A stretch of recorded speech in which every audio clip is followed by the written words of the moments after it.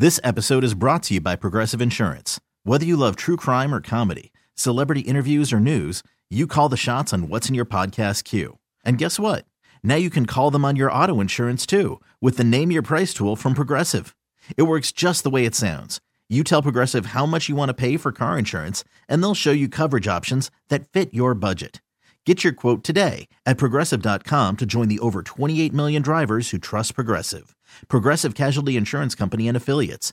Price and coverage match limited by state law. Presented by T-Mobile, the official wireless partner of Odyssey Sports. With an awesome network and great savings, there's never been a better time to join T-Mobile. Visit your neighborhood store to make the switch today. Sports Radio, 855-212-4CBS, 855-212-4227. Big hour for you. Sam Amico, we'll talk NBA with him. Coming up at high noon Eastern. You know, James Harden is great. I just don't know if you'd pay money to go see him. That coming up at noon Eastern, 9 a.m. Pacific. We've got top 5 coming up. There's just so much more coming up. But we welcome in Anthony Pierno.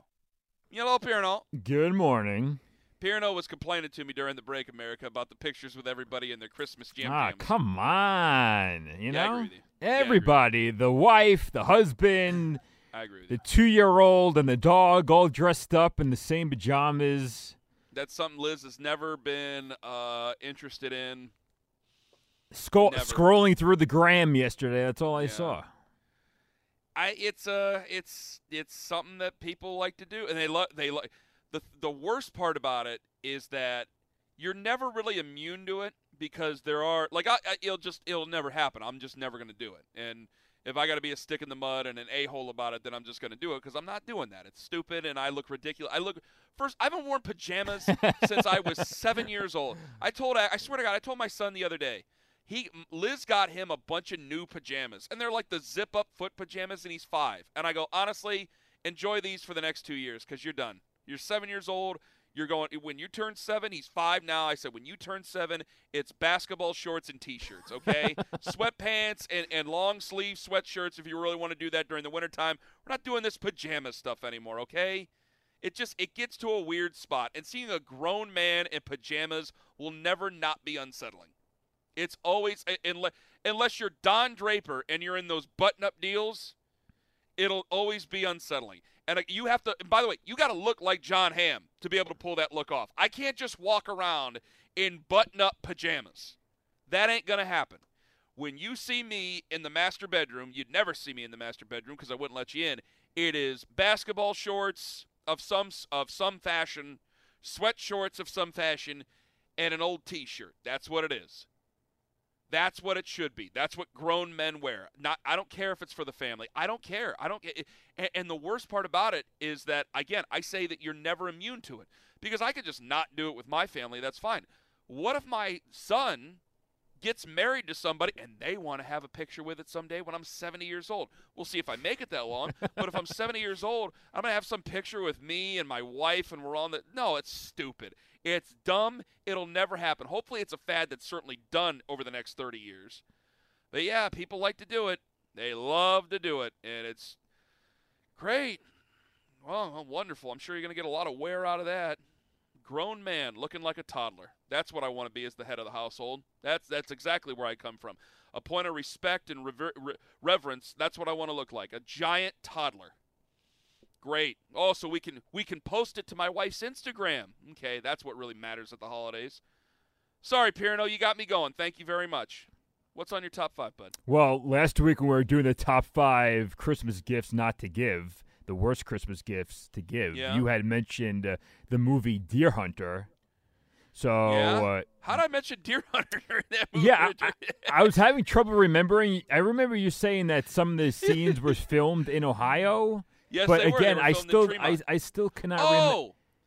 I know why. Because we both mentioned pets. Yes, top 5 worst. Don't, and I said don't give any pets. Yeah. Yep. Lima lives in Tremont, and there's always these 24-year-old girls who live in Tremont who get these pets for the holidays, and they put them all over their Instagram, and then just like a child, the dog gets a little bit older and isn't cute anymore, and then they want to get rid of it. Which is very sad. So you mentioned the Deer Hunter. So we're going to go back to the 1970s this morning. Wow. We're doing the top 5 favorite 70s movies. We've done top 5 80s movies. Now we're going back to the 70s. Oh, my God. In an era where before both of us were born, by the way. That's okay. Are you going to have Mean Streets on your list? No, I would definitely not. All right, no. I got a hot take, man. I tried to watch Mean Streets a couple years ago, and I couldn't do it. I can't take Robert De Niro as a loser. I can't do it. And it just took me out of the whole – honestly, it took me out of the whole movie. Harvey Keitel's just kind of drifting about doing God knows what. I got very bored very quickly. You're just not buying it. I tried to. Yeah, and everybody's like, oh, Mean Streets, Mean Streets, Mean Streets. I'm like, yeah, but you also have to remember, that was so early on in his career. That was actually the first time that he and Scorsese teamed up. Well, that was the first time? Yeah, Mean Streets. Wow. How many have they made together? 1973. Wow. I forgot how many. I forgot the exact number of times they've teamed up, but that was the first time. I'm pretty glad business picked up afterwards because that was not a good start for me. To watch those two together was Mean Streets, man. I tried. I'm getting a bunch of tweets, by the way. John Marks, who's up next, 2 to 6 Eastern, he had a picture with his family, and they're all in the pajamas. Yeah, of course. Oh, congratulations. That picture's going to live on It's all forever. for the social media Also, to get the likes. Look at us. John, since Pirno, I don't know if you follow John, and I know you won't be the producer. No, I don't. John, I know John Marks is listening. John Marks is a host over in Philadelphia, WIP, and he's going to be on 2 to 6 today on CBS Sports Radio. Oh, okay. And just looking at this picture, John, I want to know where you got the couch. Because if we're speaking about film, and since you invited me into the home, I'm sorry, buddy, I've seen that couch in other films before. I have seen that black leather couch in other films. If we're talking about cinema, I've seen it, buddy boy. 855-212-4CBS. Now people are sending me pictures of Don Draper. Yeah, Don Draper, John Hamm is a good-looking man. He's a John great looking. I have yeah. a bro crush on him. You do? Well, yeah, I love John Hamm. Well, there's worse. My bro crush was John Candy, so you're doing a little bit better than mine. Anyway, I said this yesterday. I'm always afraid to say these things on the show because then I get emails from goofballs and they just start to do the whole eye-rolling homerism thing. Just hear me out on this, all right? And I'm not asking for music, Pirno, anything like that. I don't need anything like that because we got top 5 movies of the 70s coming up soon, so I got a lot to do this hour. But I was filling in for Rome yesterday, and I decided, you know what? It's Christmas Day. I'm going to have fun with it. I'm filling in for Rome. No better thing to do than to say where Jim Rome was right about something. And Jim Rome says that the Browns are America's team. And it's always been, for a lot of folks, it's always felt like it's a tongue-in-cheek thing, and listening to Jim Rome makes a lot of valid points. There's a reason why, though, that the Browns really are America's team. And he's hit on it a bunch of times, and I think that it's true, is that for a lot of us, football, the NFL's so close to us for a multitude of reasons. It's so close to us because for my main reason why I think that people love NFL football so much, it always keeps us wanting more. There's always something there. And I think there's just something so inherently American about the player of the generation, more than likely, unless something tragic were to happen to the young man, but the player of the generation, the best player in the NFL, playing in Kansas City, Missouri. I've been to Kansas City. It's a wonderful town. Pirno's rolling his eyes because he knows I said this a million times. He doesn't have to play in New York. He doesn't have to play in Los Angeles. He doesn't have to play for the Yankees. Doesn't have to play for the Lakers. Doesn't have to do it. He plays in Kansas City, Missouri for the Kansas City Chiefs. He's a $500 million quarterback, and he's going to make that franchise probably $2 billion by the time it's all said and done. He'll more than likely be a Hall of Famer. He's one of the most talented people we've ever seen. He might go down as the best to ever play the position by the time it's all said and done. There's just something nice about that.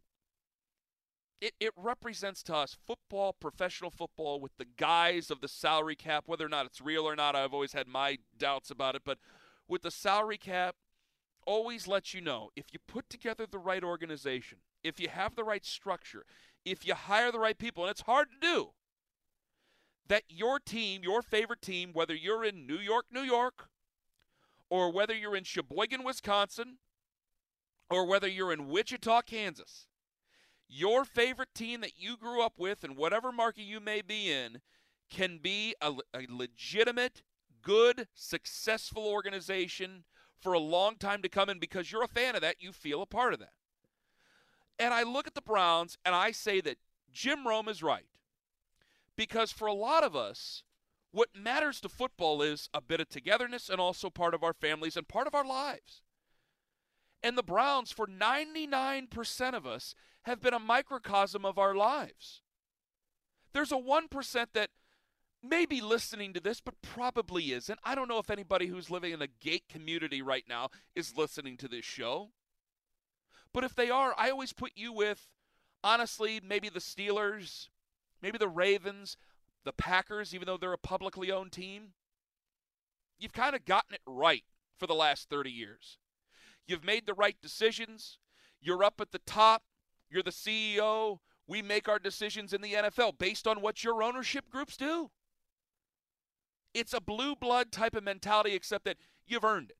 You have earned it. The Steelers earned it through 40 years of turmoil to where they finally got the mixture right with Chuck Noll and everybody else who eventually, as they drafted their defense and brought in Terry Bradshaw, even though he's got some weird thing against Chuck Noll, but whatever, where they were able to put it together, and now they've been an upper echelon organization in professional sports for 40 years now. It took 40 years of suffering, but here they are. The Packers with their great history and their public ownership are the same way. We're not like that. 99% of us aren't like that. The other team that everybody talks about being the America's team has been the historical America's team has been the Cowboys. Who out there is like the Cowboys? In your own public, think about this, in your own personal life, how many people are like the Cowboys? The Cowboys to me are like Tommy Boy. Hey, I'm Big Tom's son. He'll fix everything, so I'm allowed to be a moron. Hey, Jerry Jones is our owner. We're allowed to be morons. They'll just watch them on national television every single Sunday anyway. We'll be on Thanksgiving. We'll be on national television. They'll always, even though they might flex us out here and there, we're always going to be given multiple Sunday night games. They've admitted it before. They've been on national television shows before. They've been on national radio shows before. The producers of these broadcasts, hey, whatever, it starts and ends with the Cowboys. It's the blue blood of blue bloods. They're the Yankees of the NFL. It's not hard. And for as much as you mess up, it's the same thing as any goofball son of a politician, any goofball son of a CEO, any goofball son that's ever been of somebody in any sort of power. As much as you mess up, Daddy's there to bail you out. As much as the Cowboys mess up, they're going to be jammed down our throats no matter what. A lot of us don't live that type of life. There's more people, I think, that resonate with the New England Patriots over the last 20 years than would resonate with the Dallas Cowboys. We know people who've won the lottery. You're kind of bopping around for years. You stop into the Quick Check Foods. You go and play the lottery, and holy cow, you ended up winning the Powerball. And so for the last 20 years, they've had it better than anybody else. They've been able to enjoy it. But when I look at what society really is, the Browns are 99% of us. Because we all have skeletons in our closet that we're not proud of. We all have things that we might be a little bit of ashamed of. And it doesn't matter because, again, we all have it that way. We all have that aunt who had boyfriend after boyfriend after boyfriend after boyfriend and then husband after husband after husband. And she brings them to Thanksgiving and she brings a different one to Christmas and she brings a different one to Easter. And Mom sits over there with her disapproving look the way it might be. And, of course, now that she's at home with her third husband, they have to live at home with their kid, just like my own aunt. And my grandmother looked at them disapprovingly. I've brought up before about Clemson girl. And by the way, they're Steelers fans. That's as weird as it gets. But either way, I see the Browns and I see America. That most of us struggle day to day trying to make the very best of our situation. Because where we're born, we'll more than likely die. And so we make the very best of it. In the NBA, we say we're supposed to support players being able to go to the big city, being able to go to the market that they choose. We're supposed to support that. But the problem is that most people in most of your cities in the NBA, they were born in that market, they'll live in that market, they'll die in that market. So they're trying to make the very best. They don't resonate with somebody who makes the amount of money that they can go. If they could, they might be able to do it, but they can't. That's part of the reason they like the NFL, because their favorite team could get their act together and actually do it. But for most of us, we live, we learn, we try to live the best we can, but we often struggle. We try to make ends meet the best we can, but we sometimes fall short. And it's the same thing with the Browns. The Browns for the last 20 years have been led by ineptitude, have been led by a hope and a false hope, because we always love a Christmas, and every single year the draft comes around and there's always a false hope. And maybe at that one Christmas at 16 years old, my dad went to the auto auction and he got me a car, and the car was a lemon, and they made fun of it. All my buddies made fun of it, but it was still my car. It was still something that I loved. And in a football parlance, that car and something I loved was Johnny Manziel, and the rest of the country made fun of him. You know what? That's mine. And years later, yep, that car was a lemon. In Jim Rome's words, that Mercor was a lemon, and it did catch on fire, just like Johnny Manziel's career, just like any number of quarterbacks that the Browns have tried to have. And this year, finally, it seems that my aunt has finally dated the right guy. This guy actually can hold a job and can pace himself at the holidays, and I don't have to carry him out of my aunt's house. And if Grandma were still alive, maybe she'd like this guy and Kevin Stefanski. Look at this. My cousin actually moved out of my other aunt's basement. He's got himself a job. And then finally, maybe like this, where I bring it into my own life. As a middle American can be, my own father, 41 years at a job he didn't like, just a few weeks ago retires. 41 years. He walked in there in July of 1979 and walked out December 9th of 2020. At a job he didn't like, but it was a steady, decent job, and it was better than what some of the other family members were doing. And here he is getting to walk out. And I find it a very big coincidence that the Browns get to retire at 10-4, maybe 11-4, maybe 12-4 by the time it's all said and done, and have their first postseason appearance in 17 years on the same day my dad, who's as middle American as it gets, smoked heavy for a long time, wears jeans, likes NASCAR, never would drive a brand new automobile. He retires, and the Browns are good now? Seems like a weird coincidence. While we may be fans of the Steelers and of the Titans and of the Buccaneers and all the other teams there, the Browns are what truly represent us. Struggling, trying, dusting ourselves off. Maybe they took the car. Maybe Jimmy quit high school and nobody wanted to tell us. Grandma's not doing so well, so she's going to smoke the last parliaments while she's still got some decent years left on earth. We've all made bad decisions. We've all lived rough lives. For 99% of us, the Browns are us. We hope to have better days. We hope that there will reach a day where we walk out of our place of work, where we've clocked out for the last time, and we turn around and we say, it's not about one of these great big financial commercials where you see the couple in their 60s and they're parasailing or they're climbing rocks. They just want to go home and sit down and have dinner and wake up the next morning and watch the sunrise and have a sip of coffee and know that they don't have to go to work anymore. That's the beauty for most Americans. That's what most Americans hope for. And the Browns and their struggles for so long, their embarrassment for so long, how they continued to try, and it seems that maybe, just maybe, they finally got it right. It represents just about everybody listening to this. That's why Jim Rome's right. The Browns aren't just a representation of a fan base. The Browns are the representation of America. This is the Ken Carman Show. I'm going to let Pirito just take the wheel on the top five. Because he is such a cinemaphile, he is going to loathe my top five movies of the 1970s. It is time for the top five.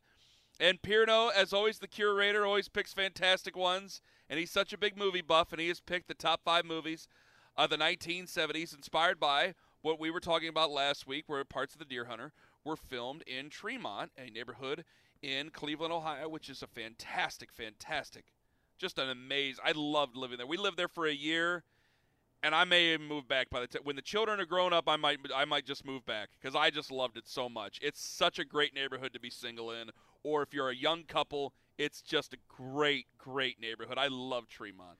Got a little Saturday Night Fever playing underneath us here. Yes. Another great movie. It's not in my top 5, but it's not in my top 5. But a great movie. Also, the second best-selling movie soundtrack of all time. Do you have a guess at what number 1 is?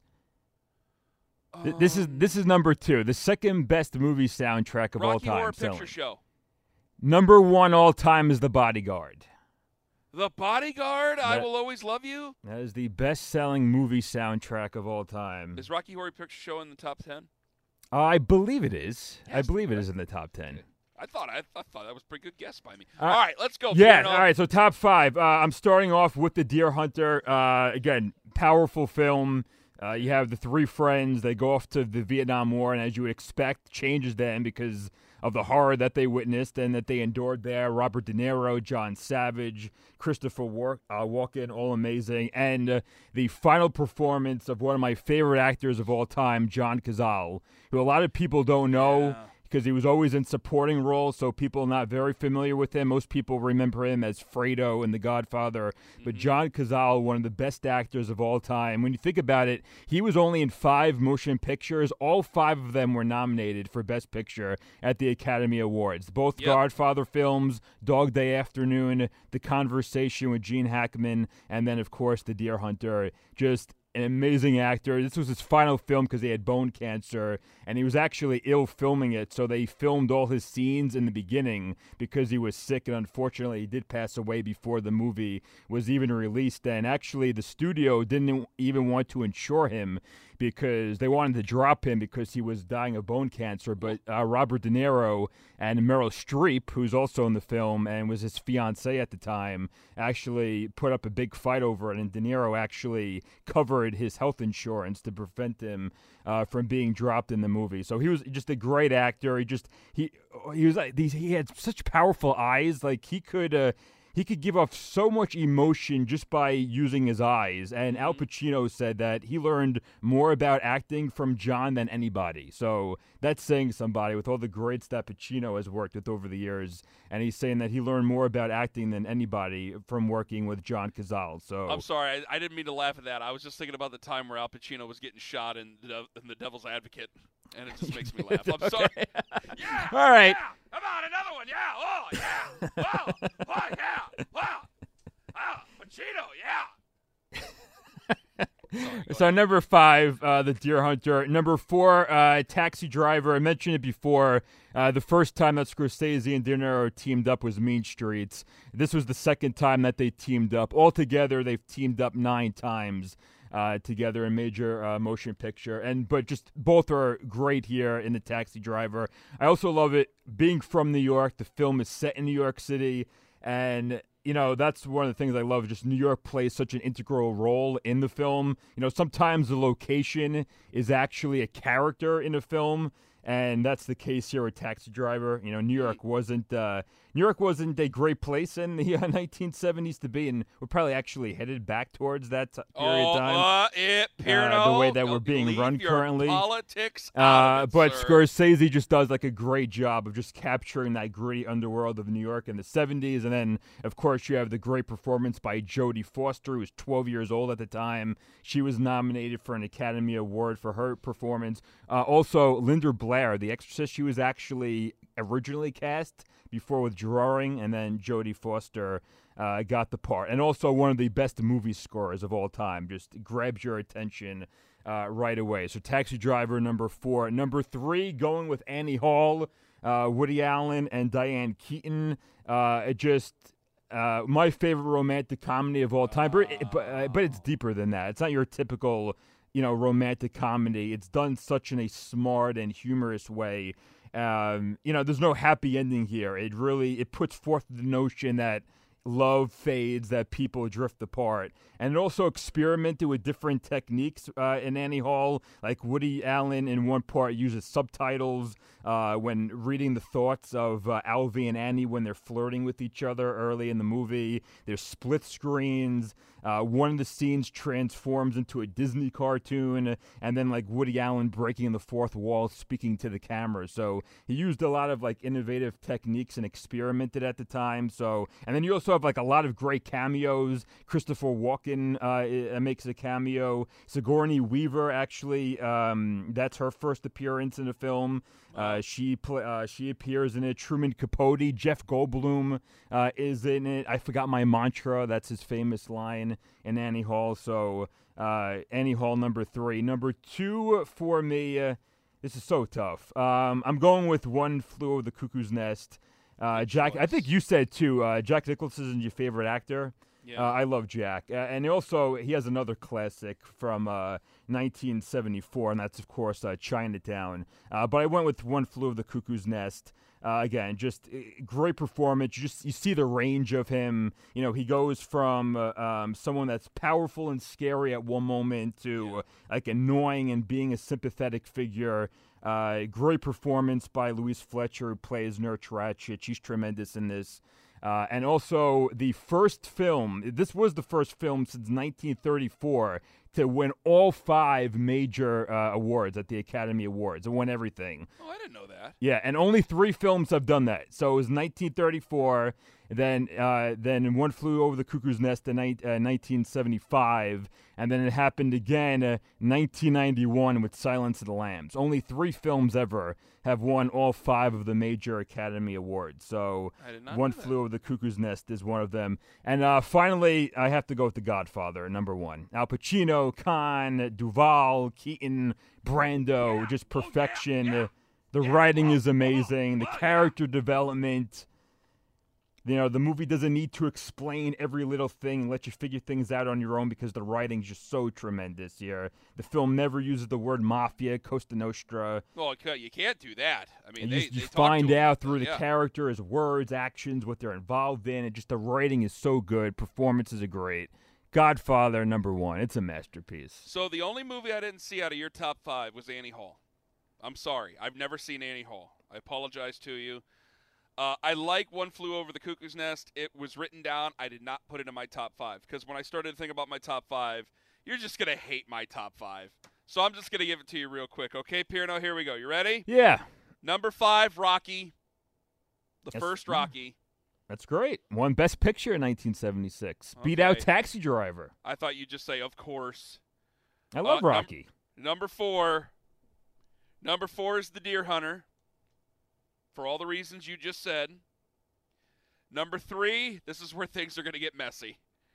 Number 3 is Slapshot. Oh, jeez. What? Yeah.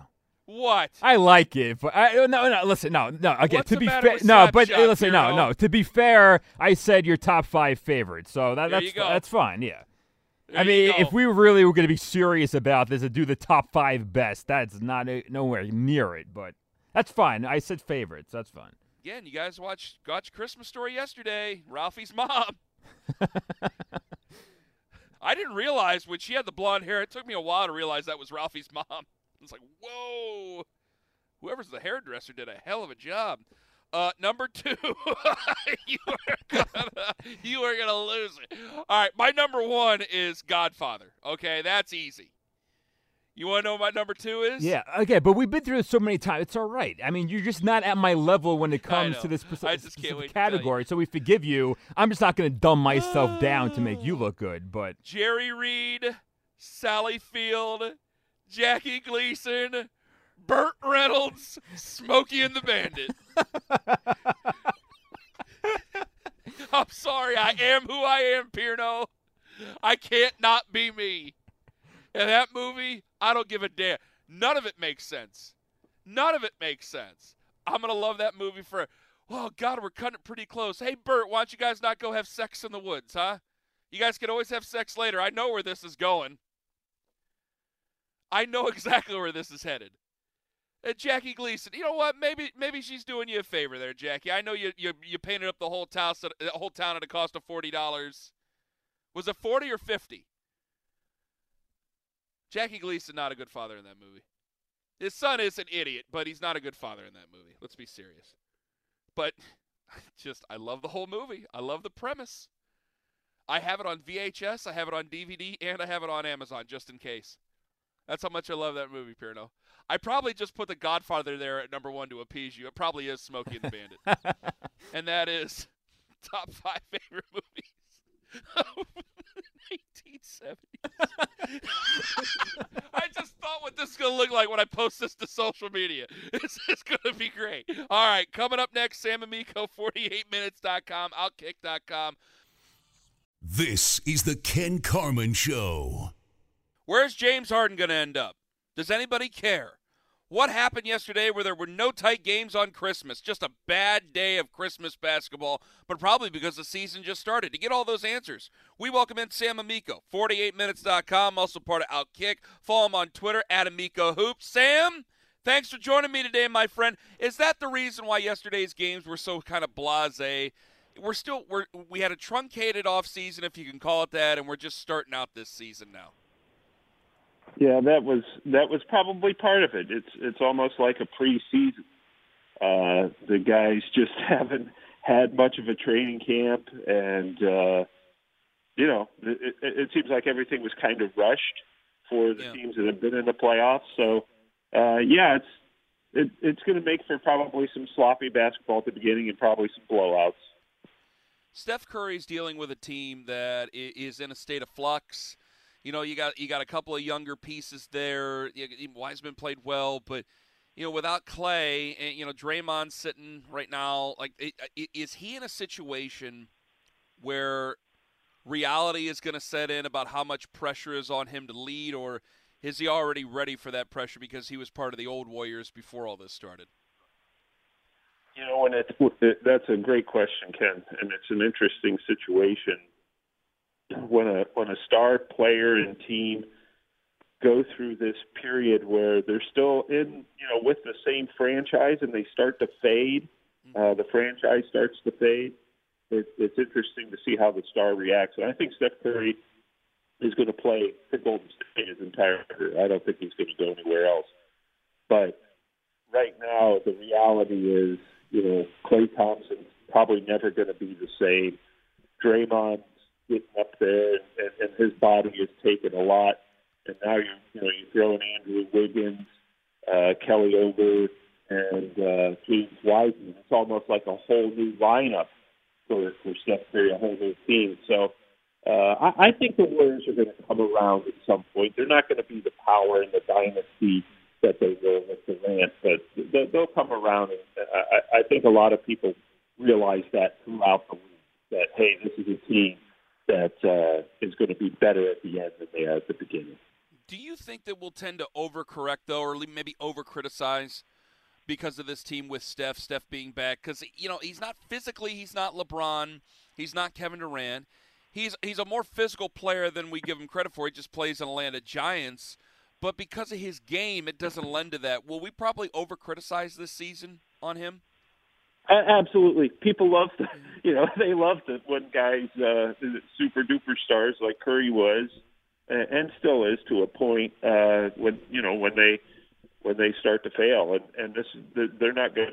Golden State's not going to win a championship. I would say they wouldn't, even if they had Klay Thompson and Draymond Green. So, we'll be real critical. I'm sure a lot of people will be. And the one thing too, Ken, is, the opposing defenses now are going to key on him a little bit more. He's a little bit older, and like you said, he doesn't have the size of LeBron James or, a Kawhi Leonard or even a James Harden. So it's going to be difficult for him with guys keying on him, and he's not going to be the same player he was before.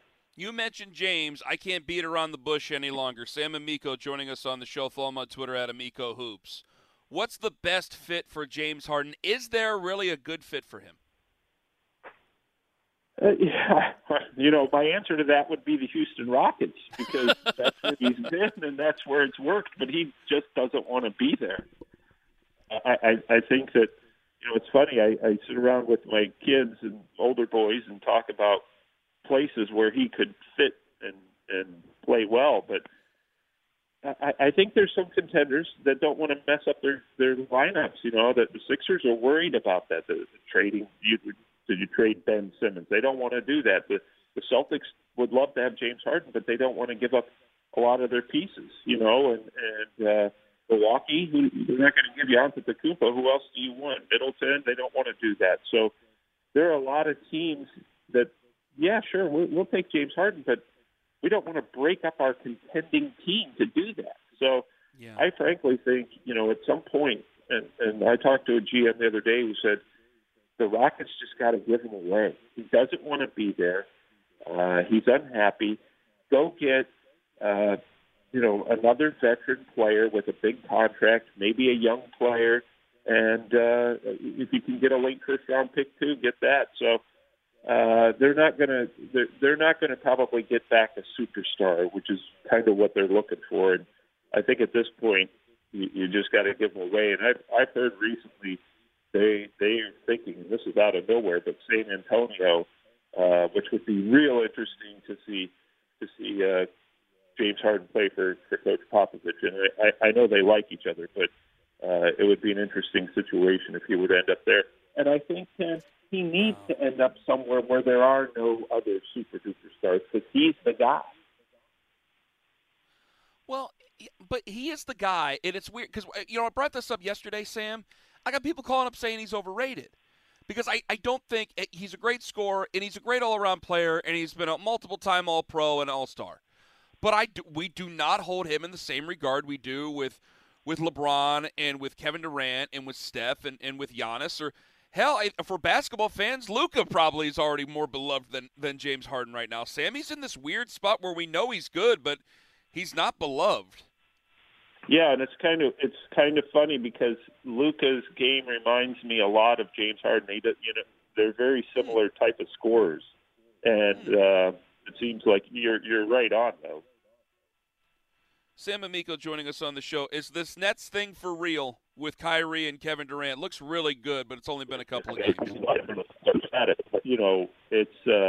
It'll be interesting to see.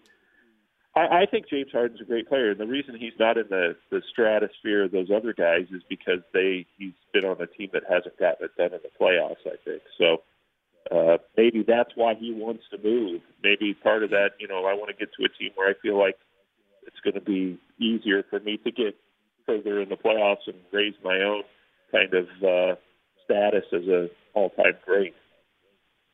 If Kyrie does make it through the season healthy, if Kevin Durant makes it through the season healthy, are the Nets a finals team? Well, they sure looked like it yesterday. I think that they could be. The East is going to be hard. I think that the Bucks are going to be, one of those teams that's taken their lumps in the playoffs and is ready to get to the next level, which would be the finals. So I think Milwaukee's in there. Certainly Boston. Certainly Philadelphia. I think that those four right there, we can't discount Miami, even though people were like, yeah, it was a fluke. I don't know that was. I think Miami's got a very good team. But, yeah, Kyrie and Durant right now, with that bench and that surrounding help, they look very powerful. So let me tell you this. Let me ask you this, because I don't have a ton of time. Have they discussed, will there be another playoff bubble, or will they try to play playoffs with play? Because we could be by June. Who knows where we're at as a society in June? Will they try another bubble, or will they try to play with fans in some capacity? I think that they'll probably, my guess is they would try to play with fans. Just depending on where we are as a country. I think that would be the guess, though. If nothing else, we see the NFL teams around the country playing with 6, 10, 12,000 fans and feeling that you can do that safely. I think that they will. That's the road that they'll go down. Because I still think that had a lot to do. Not as much as, you got good players, but I still think that had something to do with Miami's run last year. They were able to focus, really able to just to go after it. You got Tyler Hero playing well, but you're not playing on the road. Like I don't know if he plays as well against Boston if he has to go to the Garden and play that way. Follow Sam Amico on Twitter at Amico Hoops, one of the very best. You know I love them. 48minutes.com, outkick.com. Sam, take care, brother. All the best. Always great talking to you, Kenny. You too. Take care. Yes, sir. Sam Amico joining us on the show. Again, at Amico Hoops on Twitter. I do think that makes a bit of difference. I think it played into LeBron. I think it played right into his hands. Some guys were upset because they didn't have the distraction. He's the best basketball player on earth. This is going to play right into his hands. On his off days, on the days where he isn't that well, that's still better than 90% of the league. And so when you're playing against opponents who have to focus, that situation played right in your hands. If they go on the road, if they play road games, which hopefully they get to, then I do think it plays differently. I think it plays out differently for Miami this year. And it might play into the hands of a more veteran-laden team. Work or Shoot coming up 12:20 p.m. Eastern. Up next, I know James Harden's great. You know he's great. I just don't think you'd pay to watch him, and that's the difference. Okay, picture this. It's Friday afternoon when a thought hits you. I can waste another weekend doing the same old whatever, or I can conquer it. I can hop into my all-new Hyundai Santa Fe and hit the road. Any road. The steeper, the better. Because my all-new Santa Fe is available with H-Track all-wheel drive, so I can hit the trail without a worry in the world. Heck, with 3 rows and best-in-class rear cargo space, I can pack the whole family in with all our gear. We've got available dual wireless charging for our phones, so we'll never lose touch with civilization, and we won't lose touch with the primordial power of Mother Earth. So which is it? Waste the weekend or do something a little more epic? And conquer it in the all-new Hyundai Santa Fe. Visit HyundaiUSA.com or call 562-314-4603 for more details. Hyundai, there's joy in every journey. This episode is brought to you by Progressive Insurance. Whether you love true crime or comedy, celebrity interviews or news, you call the shots on what's in your podcast queue. And guess what? Now you can call them on your auto insurance too with the Name Your Price tool from Progressive. It works just the way it sounds. You tell Progressive how much you want to pay for car insurance, and they'll show you coverage options that fit your budget. Get your quote today at Progressive.com to join the over 28 million drivers who trust Progressive. Progressive Casualty Insurance Company and Affiliates. Price and coverage match limited by state law.